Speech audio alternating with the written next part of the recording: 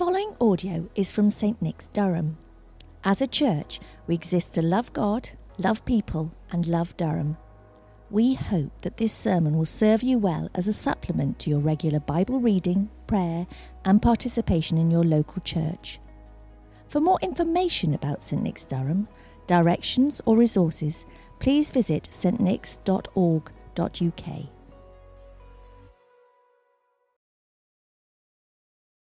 Today's reading comes from the Gospel of Matthew, chapter 4, verses 18 through 25. As Jesus was walking beside the Sea of Galilee, he saw two brothers, Simon called Peter and his brother Andrew. They were casting a net into the lake, for they were fishermen. "Come, follow me," Jesus said, "and I will make you fishers of men."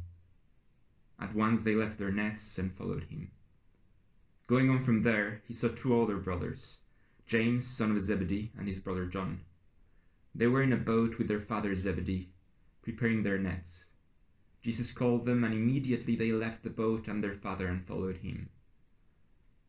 Jesus went throughout Galilee, teaching in their synagogues, preaching the good news of the kingdom, and healing every disease and sickness among the people. News about him spread all over Syria, and people brought to him all who were ill with various diseases, those suffering severe pain, the demon-possessed, those having seizures, and the paralyzed, and he healed them. Large crowds from Galilee, the Decapolis, Jerusalem, Judea, and the region across the Jordan followed him. This is the word of the Lord. Thanks be to God. Well, good evening, everyone. It's great to see you and great to be sharing this time with you all today. If I'm an unfamiliar face to anyone watching, let me add my welcome to that of Zoe's. My name is Tom. I worship here at Nick's, and it's so wonderful to have you with us this evening as we start a new sermon series on witness and evangelism in Matthew's Gospel. But before we get going, let's quickly pray. Loving Father, we thank you for your word that brings life and hope, for your Spirit that brings us close to you. We pray for open hearts and open minds as we read your word tonight, as we learn about your call for us to be witnesses to your risen Son, our Saviour, Jesus Christ. In his precious name we pray. Amen. Do you guys ever remember your favourite teacher? Maybe they taught you when you were young. Maybe you're still taught by them today. Maybe they impacted your life in some big or small way. Or maybe, I don't know, the very idea of teachers sends a shiver down your spine. One of my favourite teachers growing up was, in fact, my piano teacher, Jane, who taught me from when I was wee-high, 4 years old, all the way until I left for uni here in Durham. Jane was a primary school teacher who taught the piano on the side, and, well, truth be told, she wasn't the most accomplished teacher around. You had to pay big bucks for that. But it didn't matter. I loved being Jane's pupil.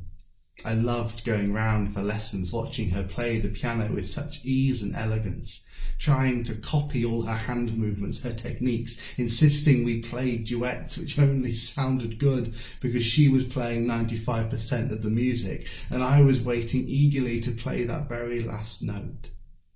I owe so much of my love of music, the reason I studied it here in Durham, the reason I can now sit and play the afternoons away on the piano, to her. She was my teacher and I was her pupil. And in listening and in following her advice, her instructions, in spending that precious time together, she made me the best pianist I could be and encouraged me to share that skill with others, bringing them into that joy of making music themselves. Teachers are important, aren't they? Teachers inspire us. Teachers change our lives. And trust me, I don't just say that because my parents, who were both secondary school teachers, promised to buy me a car if I say nice things about them. I do mean it. Teachers are so often the people that have some of the greatest impact on how our lives are lived. And in this new series we're beginning tonight as a church, we're going to be looking at what it means to be a witness, a disciple, a follower, a pupil of the greatest teacher ever, Jesus. And to be honest with you, when I first saw this new sermon series, I kind of freaked out. Being a witness, an evangelist for Jesus can seem so big, so scary, so otherworldly. We look to the great evangelists and disciples of history, Martin Luther, John Wesley, Dwight Moody, Mother Teresa, the list goes on, and we can think, what? No, they seem so far away from me and my kind of ordinary life. I mean, I get scared even when I'm told to share this service on Facebook. No, evangelism is not for me. And then don't even get me started on the apostles, Jesus' 12 disciples, the founders of the church, some of the first martyrs. Whenever I read the book of Acts, I sit back astonished at the miracles these guys did, the thousands of lives they transformed. I can't be like them, can I? I mean, God's good, but he's not stupid. He's not going to call average me. The apostles they're on a whole nother league. Well, were they? Are they?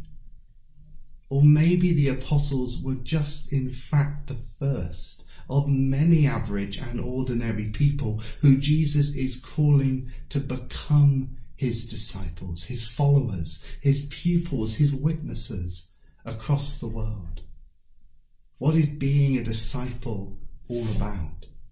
Is it about being the best, the brightest, or maybe something else entirely? How like the disciples are we being called to be witnesses for Jesus today? That's what I want to explore with you all tonight, and we're blessed to have one of these very pivotal points in Scripture to read together. The point in Matthew's Gospel where 4 of the apostles, just known as Simon, Andrew, James and John back then, are first called to follow Jesus. Ordinary men, ordinary people, called to become witnesses of an extraordinary God. Let's get going. You can open up your Bibles again to the passage Diego read to us, to Matthew chapter 4, verse 18 to start, where Jesus first meets the first set of these ordinary guys, the brothers Simon and Andrew. And in verse 18 it says this: While walking by the Sea of Galilee, he, that's Jesus, saw 2 brothers, Simon, who is called Peter, and Andrew his brother, casting a net into the sea, for they were fishermen. Isn't it crazy to think that at this point, both Simon, who as it says is also called Peter, the apostle who will become alongside Paul perhaps the most influential founding church leader, and his brother Andrew, have no real idea of the life they are about to embark on? We know from the other Gospels that they may have encountered Jesus before this moment, but they certainly didn't know how he was about to change their lives forever. I wonder what they were thinking.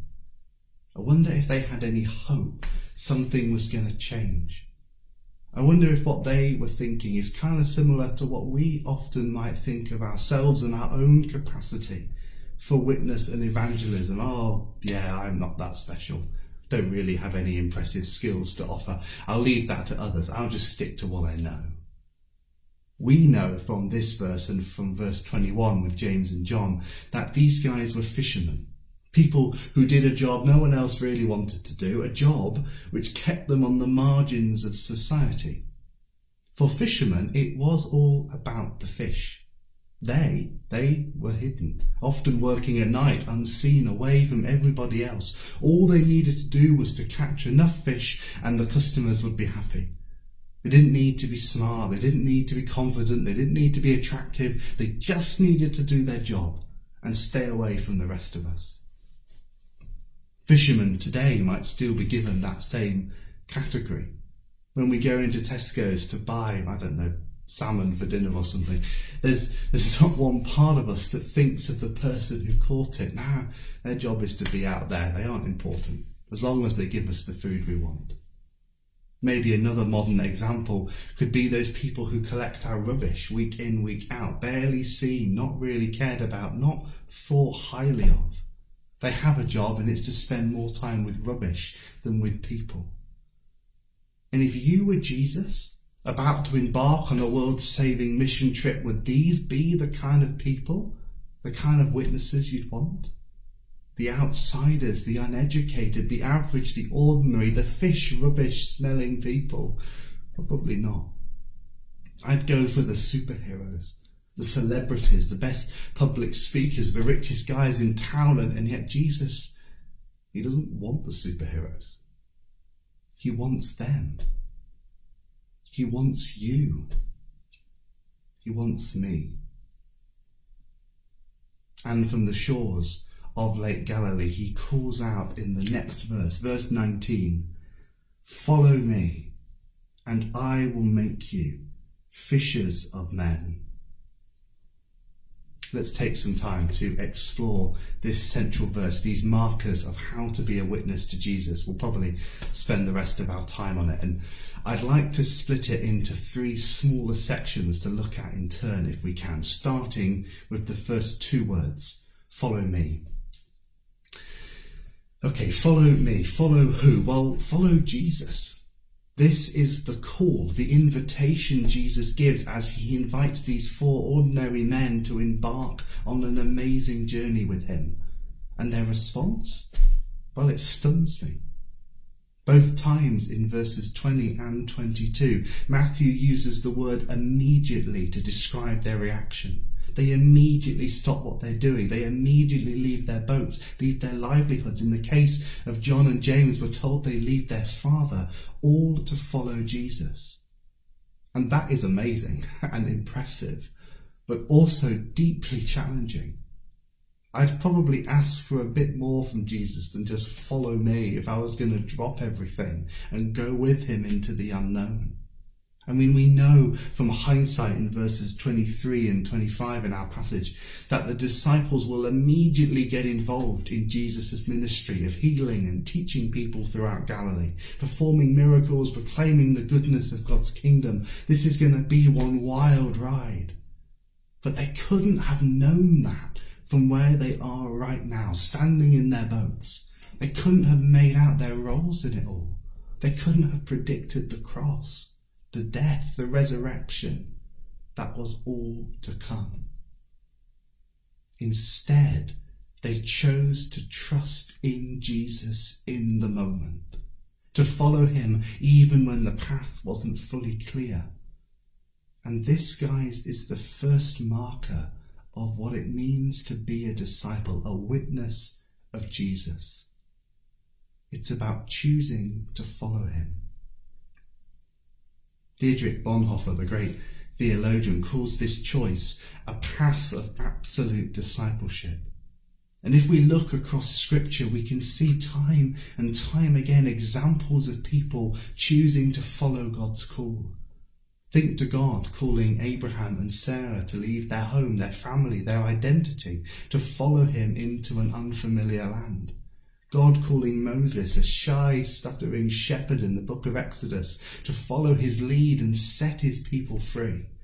God calling the prophets like Isaiah to show Israel their need to repent, that God was in their midst. God calling a teenage girl, Mary, to give birth in a stable to God incarnate.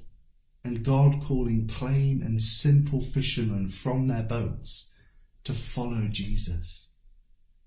From the beginning, God has called people, and often the most unlikely, ordinary people, into his extraordinary story of our salvation. And what separates these people from others is not that they have all the looks, the skills, the confidence, and 100 PhDs worth of theological knowledge. No. They were people who chose to answer that call. And in following God obediently as disciples, as witnesses, the world was changed. It all starts with that invitation? Will you follow me? And round about now you might be going, oh yeah, Tom, that all sounds lovely, but how do I do that? How do I respond? I don't feel often like I can very well. I don't feel like I have much to offer. Well, Jesus continues in verse 19 to give us our second marker. Follow me and I will make you. I will make you. Or in other words, I'm Jesus. I'm going to turn you into my disciples. I personally think this is such an overlooked point, and it's one that gives me a huge sense of relief. Because I don't know about you, but too often when it comes to being a disciple, I just don't feel good enough. I don't feel able enough. I don't feel like I have enough to offer, to give to others. It feels like I'm being asked to play a piano concerto without ever having seen the music. I've got to try harder and I'm not doing a good enough job at it. And we can paralyze ourselves in this misunderstanding that being a witness of Jesus is measured on us trying solely and solely again and again and again and again to be the perfect Christians possible. But that's not what Jesus wants. It's not what Jesus has ever wanted. And it's not what Jesus is doing in our passage tonight. He's saying to fishermen, guys who know literally nothing about being a disciple, follow me and I'll make you my followers, my witnesses in the world. You don't have to have all the answers. You don't have to have all the skills. You don't have to pass an entry exam. If Jesus wanted that, he would have gone to the Pharisees to find his disciples, but he didn't. Why? Because being a disciple, a witness, is not about already being the best. It's about learning to be like Jesus, about learning to be like him. That's a process. That's a journey. That's a relationship. And it's one that Jesus wants to take us on, one that he qualifies us for, not ourselves. I mean, if you measured Simon, Andrew, James and John on the disciples scale, they'd probably score -5 out of 10 at this point in Matthew's Gospel. And throughout this book, they mess up again and again. But in spending time with Jesus, he makes them into the disciples that will share his good news across the world. They learned to fish for fish from their fathers. And they will learn to fish for men from God himself. And all this means that for us as Christians, in wanting to be witnesses for Jesus, in spending time with him in prayer and getting to know who he is through scripture, in joining in with him and his Spirit at work in the world, our ordinary lives are also made more like his. We become witnesses of Jesus. We become witnesses of that extraordinary relationship. And that's what we can share and spread to others.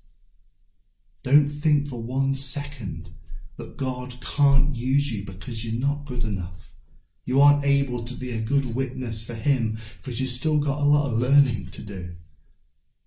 Our passage reminds us that it's in that learning, that relationship, that Jesus, our teacher, is making you into his disciple. He's making you more and more like him.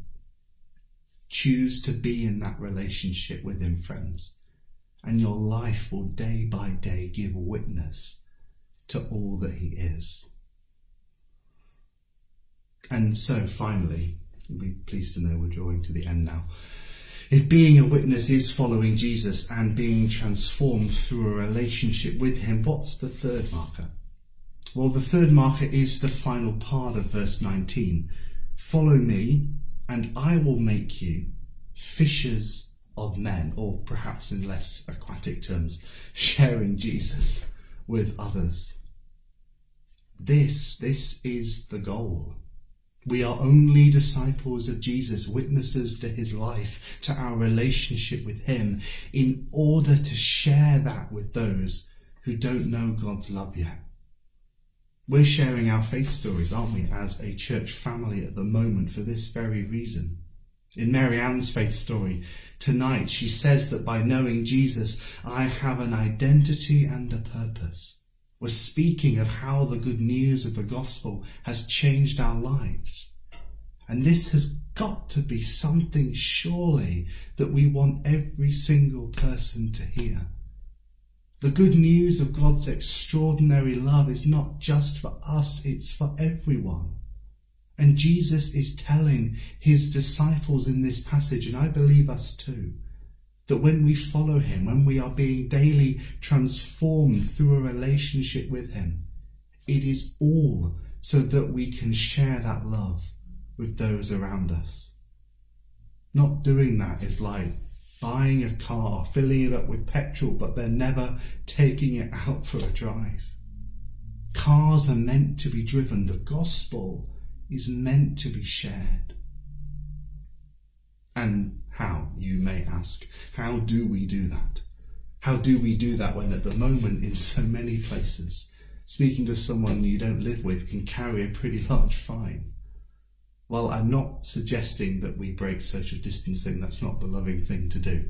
But I am asking us to think intentionally about how we can witness to Jesus with others at the moment. Perhaps in this week coming, you could spend some time thinking about your own social setting, who you live with, who you live next to, who you work with, or maybe further afield on social media and the opportunities for connection that brings. Perhaps locally you can then call on your neighbours, your colleagues, see if they need any support, let them know what you get up to at church, ask them if you can be praying for them in any way. Or maybe we can all get round to, and this includes myself, to record our faith stories, to send them into church, or better still, be bold and share them on social media ourselves. We might be hesitant and go, oh, what if people don't like me? What if I'm not impressive? What if I don't speak well? As though sharing the gospel is only worth it if we don't lose any followers or friends in the process. Jesus called his new disciples in verse 19 to be fishers of men, and these disciples will go on to share their faith and encounters of Jesus with others, creating the church along the way. That call may have been spoken by Jesus over 2,000 years ago, but it is no less needed today. For the sake of the world that needs to know how much God loves them, being a witness to Jesus must always involve looking outwards to the opportunities God presents for us to share his good news with everyone. And so we've landed. I realised it's been a lot, I'm sorry. But as we embark over the next few weeks on this new sermon series together, our passage tonight has opened with the fundamental blueprints of what it means to be a disciple, a witness to Jesus. We've seen that it's about choosing to follow him obediently, answering his call. It's about choosing to be daily in a relationship with him, knowing that it's in that relationship that we're being made more into his likeness. And it's about choosing to share the good news that has saved our lives, to speak it through words and actions into the lives of others. To be that kind of pupil is to be the one that loves being with our teacher, loves learning from him, spending precious time with him, surrendering our lives to him, that all the world can know how much God loves them. And we'll mess up. We'll lack confidence. We'll tell ourselves we're too average, too ordinary. But remember, it was Jesus who found Simon, Andrew, James and John on Lake Galilee that day, not the other way around. He came and found them in all their ordinariness and called them to be his followers. God has chosen you. in all your ups and all your downs, in all your strengths, in all your weaknesses, in all your faith and in all your doubts, to be his witness in the world. You're invited into that journey. It's all about him, and letting our ordinary lives point time and time again to our most extraordinary God. Amen.